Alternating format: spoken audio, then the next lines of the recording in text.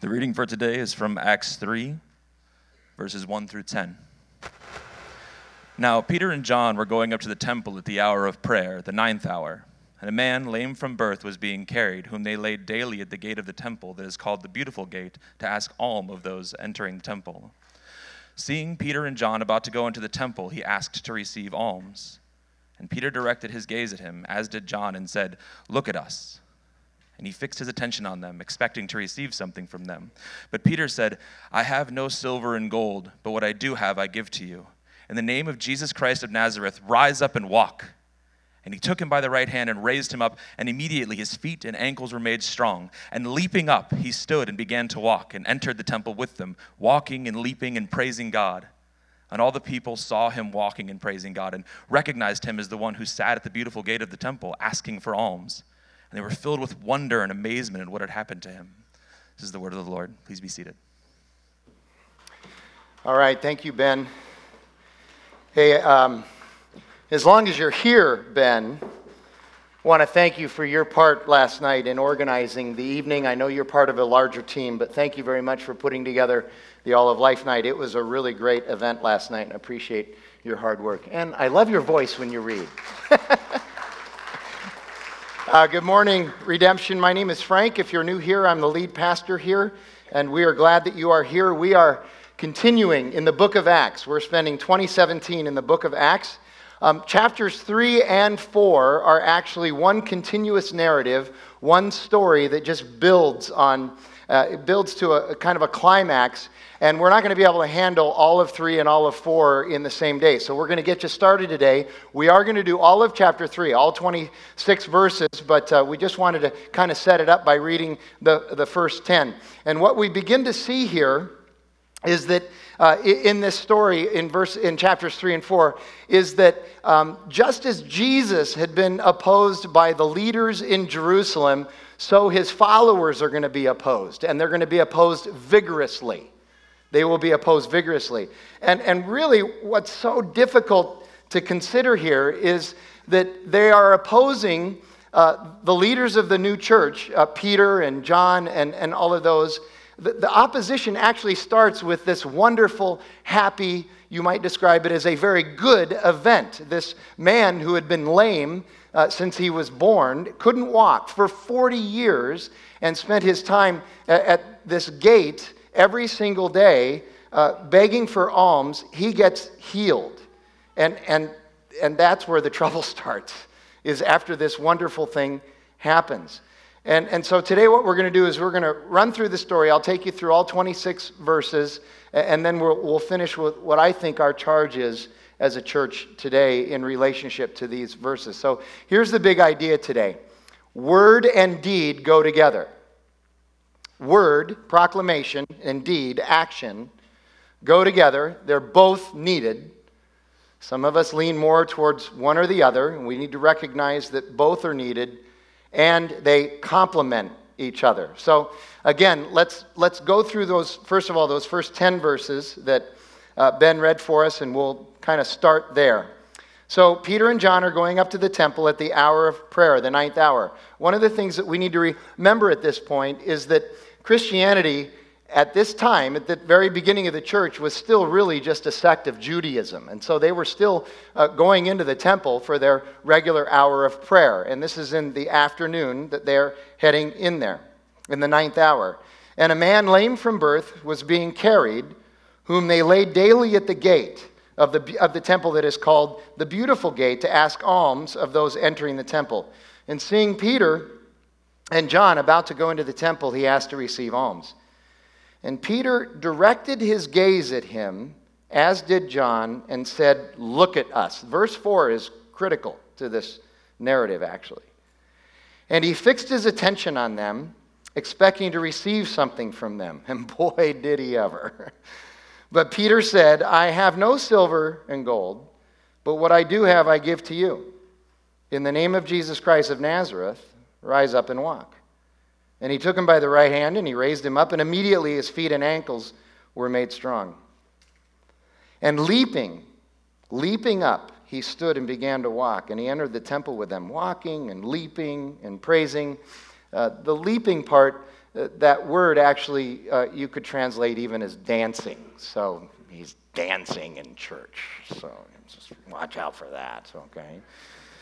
And all the people saw him walking and praising God and recognizing him as the one who sat at the beautiful gate of the temple asking for alms. And they were filled with wonder and amazement at what had happened to him. They were filled with wonder and amazement, so they're asking questions, and that leads us into the next part of the narrative when we get there. As they approach, Peter and John, they come across this guy who can't walk. He's been there every day seeking alms. Alms is charity of food or money, anything that might help sustain him in some way. And somebody had to take him there. Somebody had to take him home. Generally, 2 or 3 people had to take him there, take him home. And as he's there, also, he probably needed somebody to care for him as he's there. So it's not just that he's challenged in this way, but understand that he is also a burden to the community. He's a tremendous burden to the community. But there's another part of the burden that kind of goes unsaid, but it's embedded in the text there. It's part of what's going on with verse 4. Part of the burden is that just like today, when somebody is begging, people would avert their eyes from him. And they would practice something known as, you pretend as though it's not happening. It's a civil unrecognition of what is happening in the public square. You just pretend, you ignore it. You pretend it isn't even happening. So you don't want to look at him. You don't want to make eye contact. And if he does receive anything, occasionally somebody would give him something. Scholars would say that mostly what he would receive from is something known as mechanical charity, which we practice today as well. Mechanical charity. You know, you do it to get the guy off your back.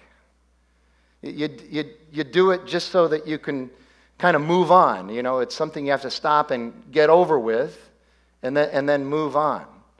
You do it so that you can also kind of, in your mind, you've got that little good deed for the day box that you got to check, and you can check that. You throw them a buck or two, you're done. But the last thing anybody wants in the midst of this, the last thing, is a personal encounter. Nobody really wants that. But not Peter and John. Verse 4. This is different. They do something that this guy is absolutely not used to. They move toward him, they look intently at him, and they ask him to cast his gaze, in other words, to look intently at them. And understand, this is not natural. This is absolutely not natural. It's possible that he's been doing this for decades, and nobody has ever done this with him. Nobody's ever asked him to do this. Because what he would do is he would sit there literally with his head down and his arm stretched out because it was shameful to look at anybody. There's this tremendous lack of dignity there. And so John and Peter engage the very person that everybody else really tries to avoid or just tries to check off their list. And we do the same thing. All of us at some time have encountered, and I get it. It's hard. It's just human nature. It's hard. And I know the argument because I've made the same argument before, but some of these guys are just scam artists. Yes, that is absolutely true, and we know that. And research has been done on that. But you know what? Some really do need help. Some of them really, really do need help. There's nothing else that they can do. And what's interesting and confounding is that many of them, more than anything, even more than the alms, more than the charity, and I know this is really hard, more than the money, many of them would really like just a personal encounter. They'd like somebody to extend dignity to them. I know they can't pay their bills or get food with dignity, but how do you place a value on dignity? And they would love that. When I was in seminary and going to Pasadena every week, Fuller, the main campus was downtown, and I was going with a friend, Chris Chandler. We'd drive over there every week and stay in this place about 4 blocks from the campus down there. And every morning we'd get up and we'd walk over to our classes. We were there maybe 3 days a week. And as we'd walk over there, there was this one section that we would always walk through where there were at least three or four people that were begging alms. They were doing this. They weren't necessarily lame, but they were begging alms. They were homeless. They were troubled, all of that. And again, odds are that 2 of the 4 were scam artists. I don't know. But I remember at one point I was wrestling with this very text and trying to understand what was really going on in verse 4. And I said to Chris, let's see what happens if we just go up and just start talking to one of them. Let's just see what happens. And he said, well, let's have $1 or $2 for him as well. Let's at least do that. And I said, yeah, that's fine. But let's not just walk by, avert our eyes. Let's stop and engage. And we were fascinated. The first guy we walked up to, we handed him a couple of dollars, and he immediately turned away as if, I know you don't want anything to do with me. But we stopped him, and we squared him up, and we looked him in his eyes, and we shook his hand, and we asked him for his story.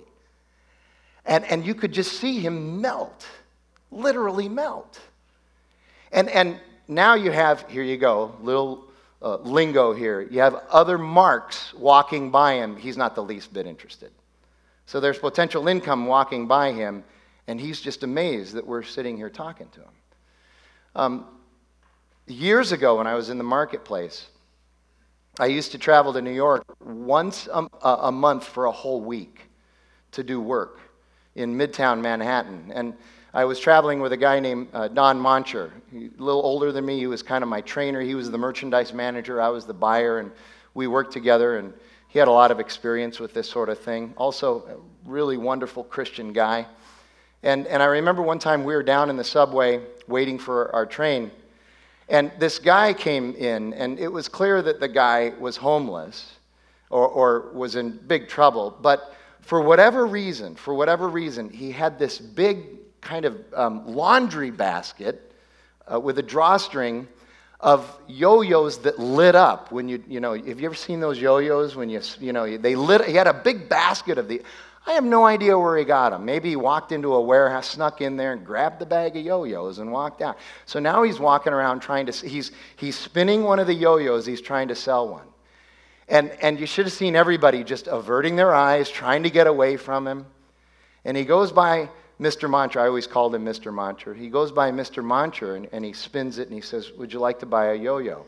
And Mr. Moncher looked him right in the eye, and he said, "No, thank you very much for asking, though." And the guy stopped and stood up. He's kind of hunched over. He stopped. He looked up, and he goes, "Thank you, sir. I appreciate you being a gentleman about it." This idea of relationship, of personal encounter, the issue of dignity. Is it hard work? Yeah, it's hard work. Is it hard in the middle of our busy time? Yeah, I get all of that. But dignity is a big part of the gospel. It's a huge part of the gospel. I've heard so many more stories from people in this church and the other Redemption churches very similar. People asking for $1 or $2, and people from Redemption Church saying, "I'm taking you to lunch." Taking people to lunch, feeding them, buying them groceries. It's a big deal. It helps restore just a little piece of dignity. Peter and John are filled with the Holy Spirit, and they get up close and personal. That's what they did. They got up close and personal. And really, I think they're just taking their cue from Jesus. There's the encounter in the Gospels of Jesus and the leper. Nobody would go near a leper, let alone touch the leper. And Jesus goes over and touches the leper. He gets up close and personal with the leper. This is who Jesus is, and this is who he calls us to be as well. And verse 6 is also pretty important. We just saw last week in Acts chapter 2, verses 42 through 47, that the community of the church, they were selling their things and they were giving their money to anybody who had need. Well, why not for this guy? Isn't that interesting that this follows right after they're talking about selling their stuff and giving their money away to everybody who has need? Peter and John didn't give any money to this guy. In fact, they say, "We don't have any silver or gold." I think this encounter reminds us why the early church held material goods with such casual regard. It's because they had something better to share. They had Jesus.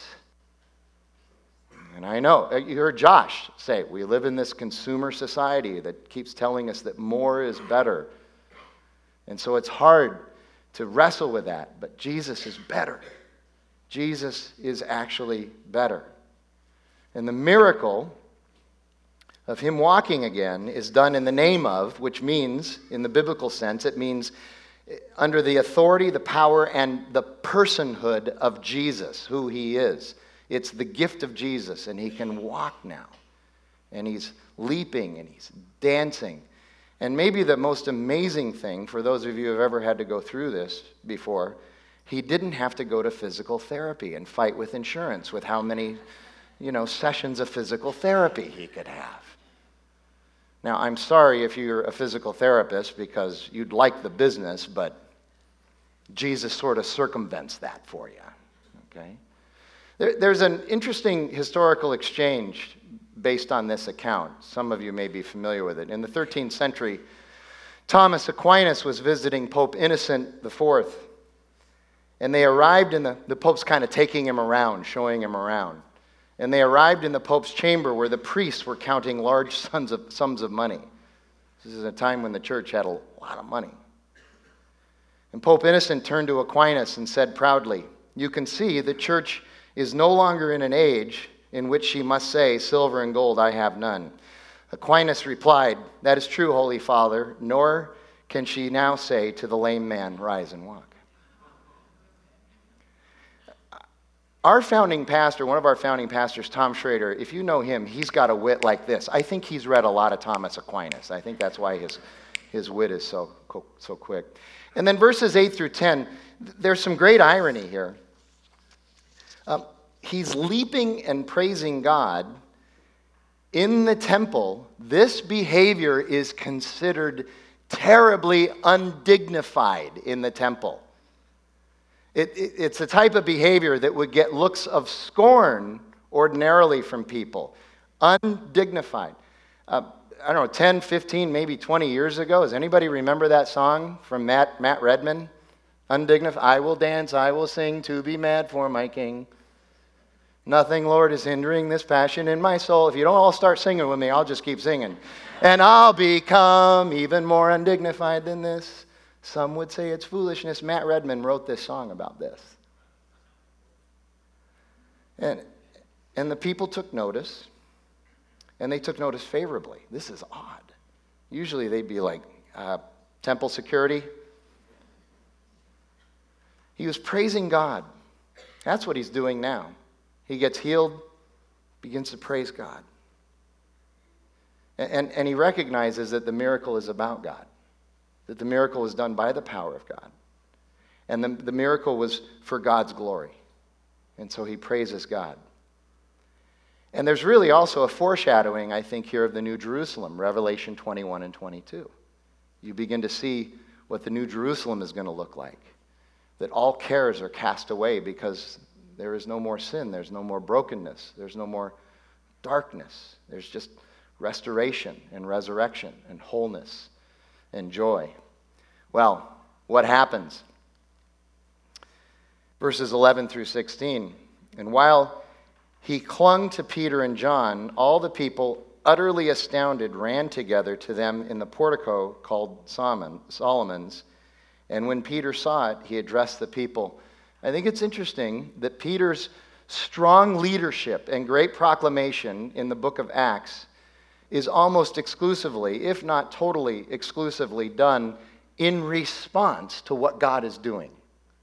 Peter's not initiating anything. He's responding to what God is doing. He's responding to how God and the Holy Spirit is moving in the people. He's responding to the awe of other people as they watch what God is doing. And this Solomon's portico, or Solomon's porch, or Solomon's colonnade, it's known as all of those different things, is an outdoor mall or bazaar kind of a thing that was on the east wall of the temple. And there were merchants there, and there was entertainment, there were speakers, there was lots of activity. This may or may not be helpful to you, but I remember years ago several times visiting Seaport Village in San Diego, and I'm kind of thinking that's sort of what it looks like. And when Peter saw it, he addressed the people, "Men of Israel, why do you wonder at this? Why do you stare at us as though by our own power or piety we have made him walk?" That's a key verse right there, verse 12. "The God of Abraham, the God of Isaac, and the God of Jacob, and the God of our fathers glorified his servant Jesus, whom you delivered over and denied in the presence of Pilate when he had decided to release him." Pilate, the governor for Rome, had decided to release Jesus, if you remember the story in the Gospels. And they said no. Instead, there was a tradition that you would release one of the prisoners. They said, "No, don't release Jesus. We want that murderer Barabbas released instead." So Peter's just recalling that for them. He said, "Remember, you guys did all this?" Okay? He's just stating facts. "But you denied the holy and righteous one and asked for a murderer to be granted to you. And you killed the author of life, whom God raised from the dead." There's that resurrection thing again. "To this we are witnesses." And that we there, he's not just saying John and I, he's saying we all saw this. We're all witnesses to this. "And his name, by faith in his name, Jesus, has made this man strong, whom you see and know. And the faith that is through Jesus has given the man perfect health in the presence of you all." Verse 12, it's not us. You know, everybody's looking at us, but we're saying, no, it's not us. And I got to tell you, there's a lot of things done in God's name, but really it's really hard not to try to steal some of that glory for yourself. That happens all the time. It's part of the human condition, but Peter and John are just saying, it's not us. We're not so pious. We're just ordinary guys following the call of God in our life and testifying to his truth. And then after they say it's not us, they then appeal to the law of Moses and point out that Jesus is part of the lineage and teaching of the great fathers of Judaism, and that he comes from Yahweh, and that he is the suffering servant of Isaiah 52 and 53. I'm going to read that. Some of you are like, "You read that a lot, don't you?" Yeah, I do. I admit it. It's an important passage. We should read it a lot. Here's what Isaiah writes about the coming Messiah 700 years before this happened. Here's what Isaiah writes. "Behold, my servant shall act wisely. He shall be lifted up. He shall be high and lifted up, and shall be exalted. As many were astonished at you, his appearance was so marred behind human semblance, and his form beyond that of the children of mankind." He was beat up pretty bad, Jesus was, before the crucifixion even took place. "So shall he sprinkle many nations. Kings shall shut their mouths because of him. For that which has not been told them, they see, and that which they have not heard, they understand. Who has believed what he has heard from us, and to whom has the arm of the Lord been revealed? For he grew up before him like a young plant, and like a root out of dry ground. He had no form or majesty that we should look at him, and no beauty that we should desire him." Isn't that the exact opposite of our culture today? We just want all the beautiful people. We worship all the beautiful people. Jesus was not beautiful. He was not anything special to look at. In fact, people would avert their eyes very often. "And he was despised and rejected by men, a man of sorrows and acquainted with grief. And as one from whom men hide their faces, he was despised, and we esteemed him not. Surely he has borne our griefs and carried our sorrows.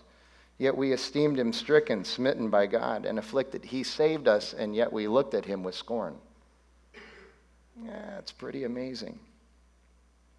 "But he was wounded for our transgressions, and he was crushed for our iniquities. Upon him was the chastisement that brought us peace, and with his stripes we are healed. All we like sheep have gone astray. We've turned every one to his own way. And the Lord has laid on him the iniquity of us all. He was oppressed and he was afflicted, yet he opened not his mouth. Like a lamb that is led to the slaughter, and like a sheep that before its shearers is silent, so he opened not his mouth. By oppression and judgment he was taken away. And as for his generation, who considered that he was cut off out of the land of the living, stricken for the transgression of my people. And they made his grave with the wicked, and with a rich man in his death. That's exactly what happened, although he had done no violence, and there was no deceit in his mouth. Yet it was the will of the Lord to crush him. It was the will of the Father to crush him. He has put him to grief when his soul makes an offering for guilt. We shall see his offspring. He shall prolong his days. The will of the Lord shall prosper in his hand. Out of the anguish of his soul we shall see and be satisfied. By his knowledge shall the righteous one, my servant, make many to be accounted righteous, and he shall bear their iniquities. Salvation, redemption, reconciliation. Therefore I will divide him a portion with the many, and he shall divide the spoil with the strong, because he poured out his soul to death and was numbered with the transgressors. Yet he bore the sin of many and makes intercession for the transgressors. Even as we are still sinners, he does all of this for us. And you read this and you go, wow, that's exactly what happened. That's exactly what happened to Jesus. And that's exactly what they did to Jesus. And does this also not confirm, again, what we talked about last week and the week before, the fact that both God's sovereignty and the agency of human beings, they both exist. And there's that tension. We have agency and accountability, even though God is sovereign and ultimately in control of everything. Both exist, yet God's sovereignty ultimately will rule. So Peter opens and closes this paragraph with the clear and emphatic declaration that this is about Jesus, it's by Jesus, it's through Jesus, it's because of Jesus, and it's the one that Isaiah talked about 700 years earlier. He's the Christ. He was crucified in accordance to the Scriptures. He was raised from the dead. He is the holy and righteous one. He is the author of life. And he's the one that the Jews had been waiting for centuries for. And they executed him. And Peter reminds him of that. And now he presses even deeper. He digs even deeper. You look at the last part of this this chapter. And now, brothers, I know that you acted in ignorance, as did your rulers. The speaker's saying, you just behaved in an ignorant fashion. But what God foretold by the mouth of all the prophets, that is, that his Christ would suffer, he thus fulfilled. Repent, therefore, and turn again, that your sins may be blotted out, that times of refreshing may come from the presence of the Lord, and that he may send the Christ appointed for you, Jesus, whom heaven must receive until the time for restoring all things about which God spoke by the mouth of his holy prophets long ago. Moses said, the Lord God will raise up for you a prophet like me from your brothers. You shall listen to him in whatever he tells you. And it shall be that every soul who does not listen to that prophet shall be destroyed from the people. And all the prophets who have spoken from Samuel and those who came after him also proclaimed these days, you are the sons of the prophets and of the covenant that God made with your fathers, saying to Abraham, and in your offspring shall all the families of the earth be blessed. God, having raised up his servant, sent him to you first, to bless you by turning every one of you from your wickedness. So he says, you were ignorant. Now he's not saying that you have an excuse. He's not saying you have an excuse, but rather you have an opportunity to correct your ignorance. You had a lack of information. You had a lack of understanding. Now you have understanding and you have the opportunity to correct your mistake, to correct your ignorance. You know that nobody's ever going to get off the hook by saying, well, I didn't know. I hope you understand that. That's theologically correct. I didn't know. I didn't know I wasn't supposed to steal from the company. Give me a second chance. When I was at Paradise Valley Community Church, for whatever reason, congregations often take on these interesting little sort of siloed personalities. We had a number of Phoenix and Scottsdale police officers who attended Paradise Valley Community. Jen's shaking her head, she remembers that. We had a number of these police officers that attended there. And all of them used to say the same thing. When you get pulled over by a police officer, you want to know what you want to guarantee that you're going to get a ticket? The surest way you're going to get a ticket, here's what you say. Officer, I didn't know. They just start writing. Ignorance is not an excuse. And God's salvation is the same way. This is what Paul points out in Romans chapter 1. He says, look around you. You are without excuse. You suppress the truth about the existence of God. You cannot be excused from this. Your ignorance is not a free pass.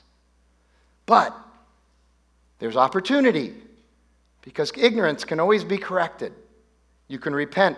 Peter is clearly calling for a change of their mind here, a turning around, to leave the path that they were on, which we heard in Isaiah 52 and 53. You got to get off that path that you're on, that path of self-salvation, that path that says I'm good enough, that path that says, oh, I can live up to this moral code or this moral standard or the Mosaic law. I can live up to that. I have no trouble doing that. Yeah, you do. You need to get off that path and move towards Jesus. And again, Peter cites the law and his prophets in order to make his case. And the reason is because the audience there gets it. Everything he says in there, the audience is tracking right with him, because they knew that Old Testament really well. And he points to Deuteronomy, and he points to Samuel, he points to Genesis, and he reminds them, in pointing to that, the danger of rejecting the Messiah. And again, he points out that the agency and activities of man do not negate, change, or contradict the sovereignty of God. We cannot overrule the sovereignty of God, yet we still have responsibility and accountability. And so we need redemption. We need deliverance. And Jesus gives us that. And then verse 25, it's out of the people of God, Israel, all families, all nations, all peoples, all tribes, everybody of the earth will be blessed. And this is interesting. This is very interesting at this point in the story of Acts, because Peter proclaims that the gospel is for everyone. He's proclaiming the gospel is for everyone. And he truly believes this cognitively. He truly believes this logically. He understands the truth of this in his mind, but he hasn't gotten it to his heart yet. At this point, in practice, he's saying this, but in practice at this point, the way he acts in his life, he still believes that God's mercy, justice, salvation, redemption, and deliverance is still just for the Jews. He's proclaiming it for everybody, but really he's going, but it's really just for us. This is why we have chapter 10 in the book of Acts, when God reveals to Peter once for all, no, you need to not just proclaim that it's for everybody, now you need to go and do it.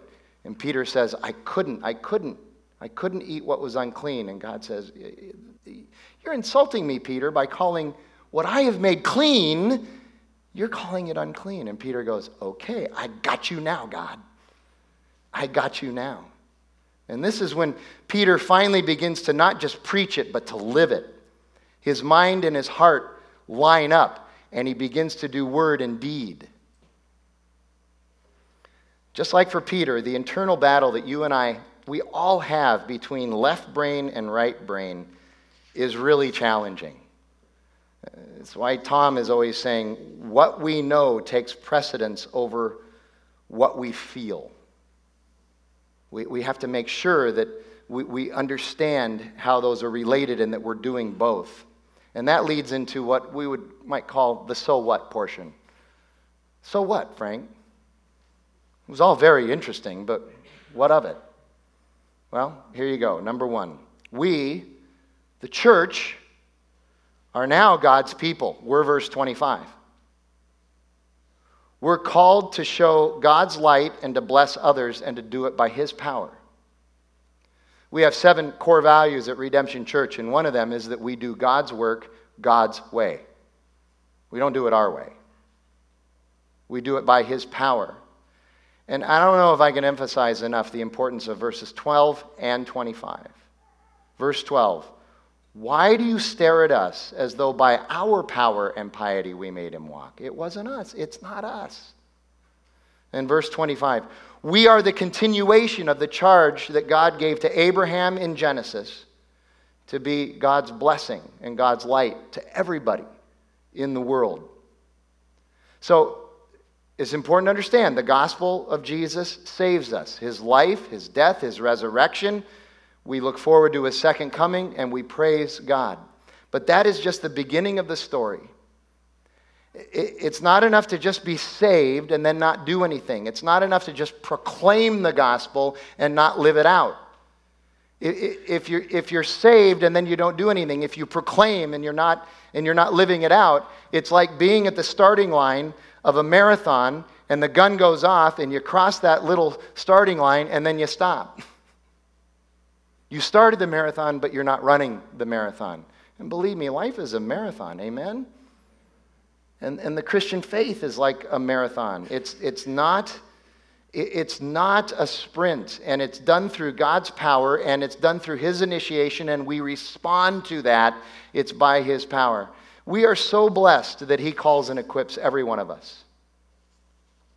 And so we need to respond to that blessing by being sent in his name, by his power, to be his light and his blessing, to love our neighbors,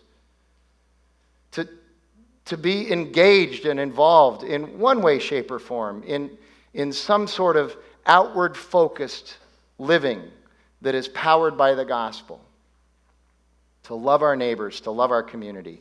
And that leads to number 2. Chapter 3 is a combination of word and deed.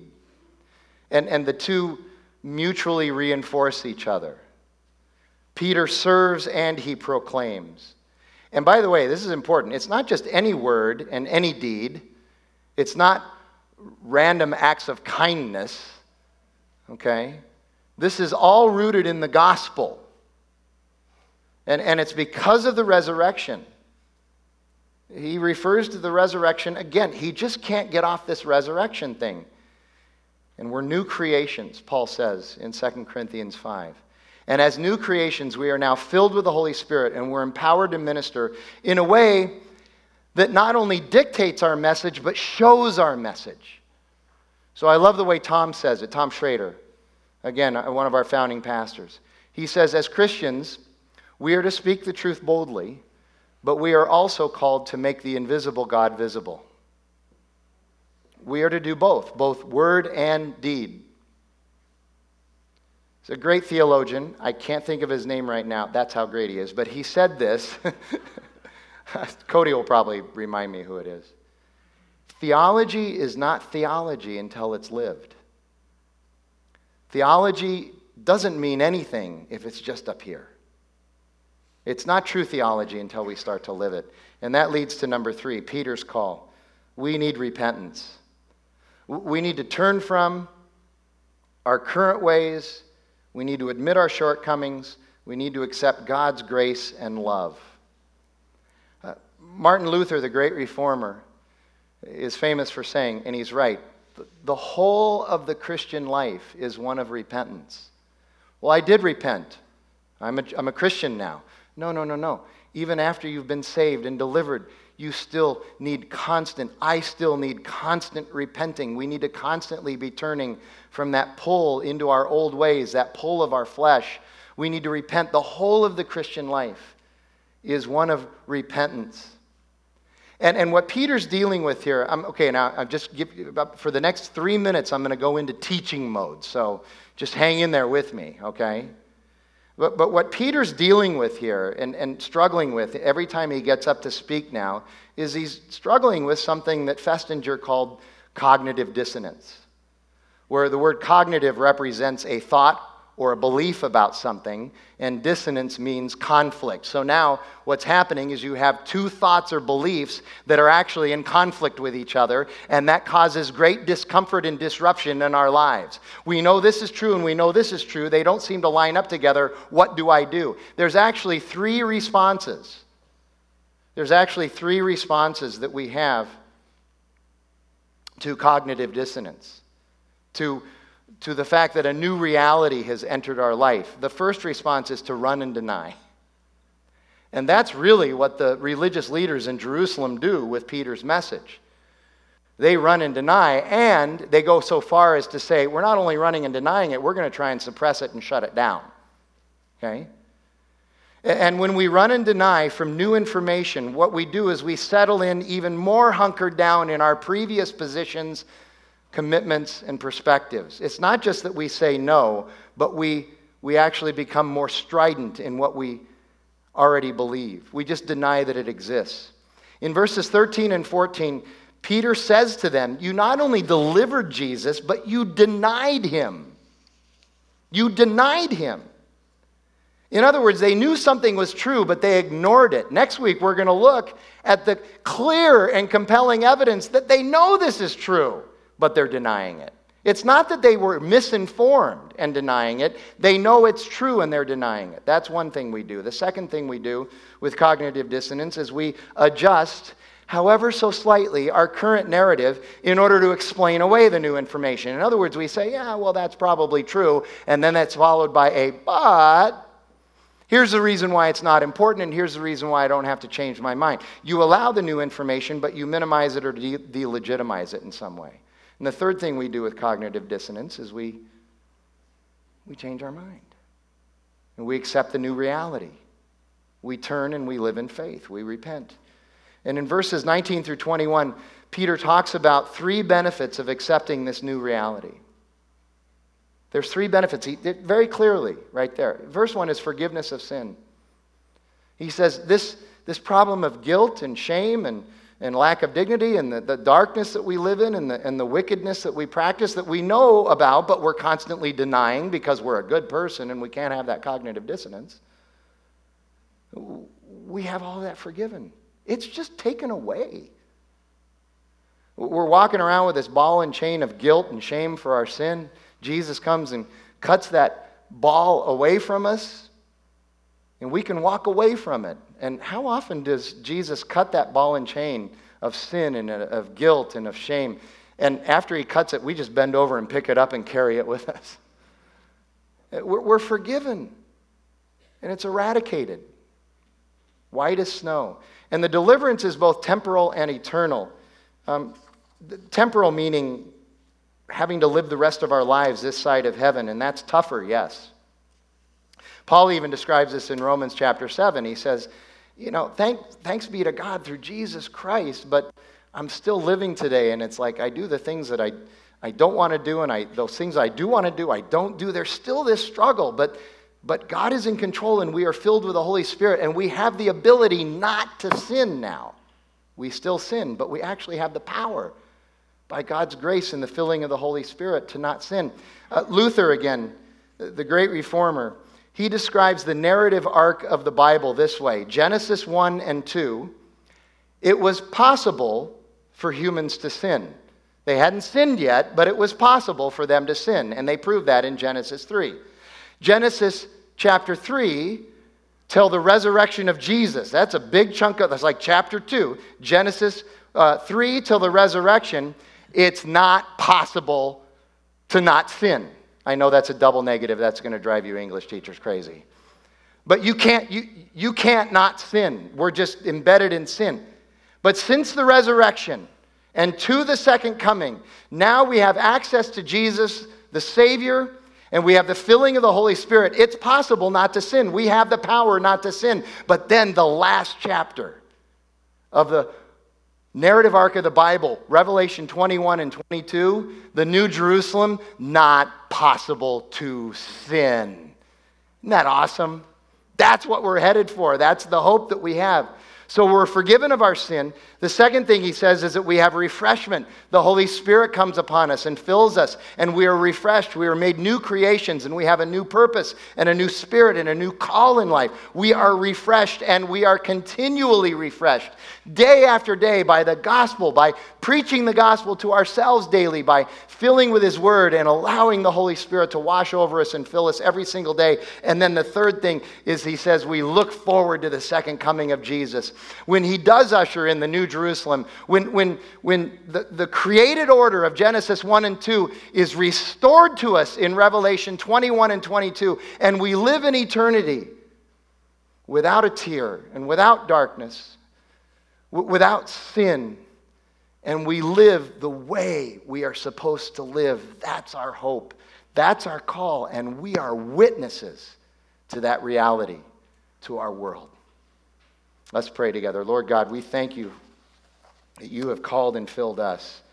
What a privilege that is. And we just pray that, not that we would be worthy of it, because you have made us worthy, but that we would understand our place and we would respond to it. God, fill us with your Spirit again and again and again. Help us to understand our call. Help us to be people who proclaim the truth, but also go and live your gospel. We ask that in Jesus' name. Amen.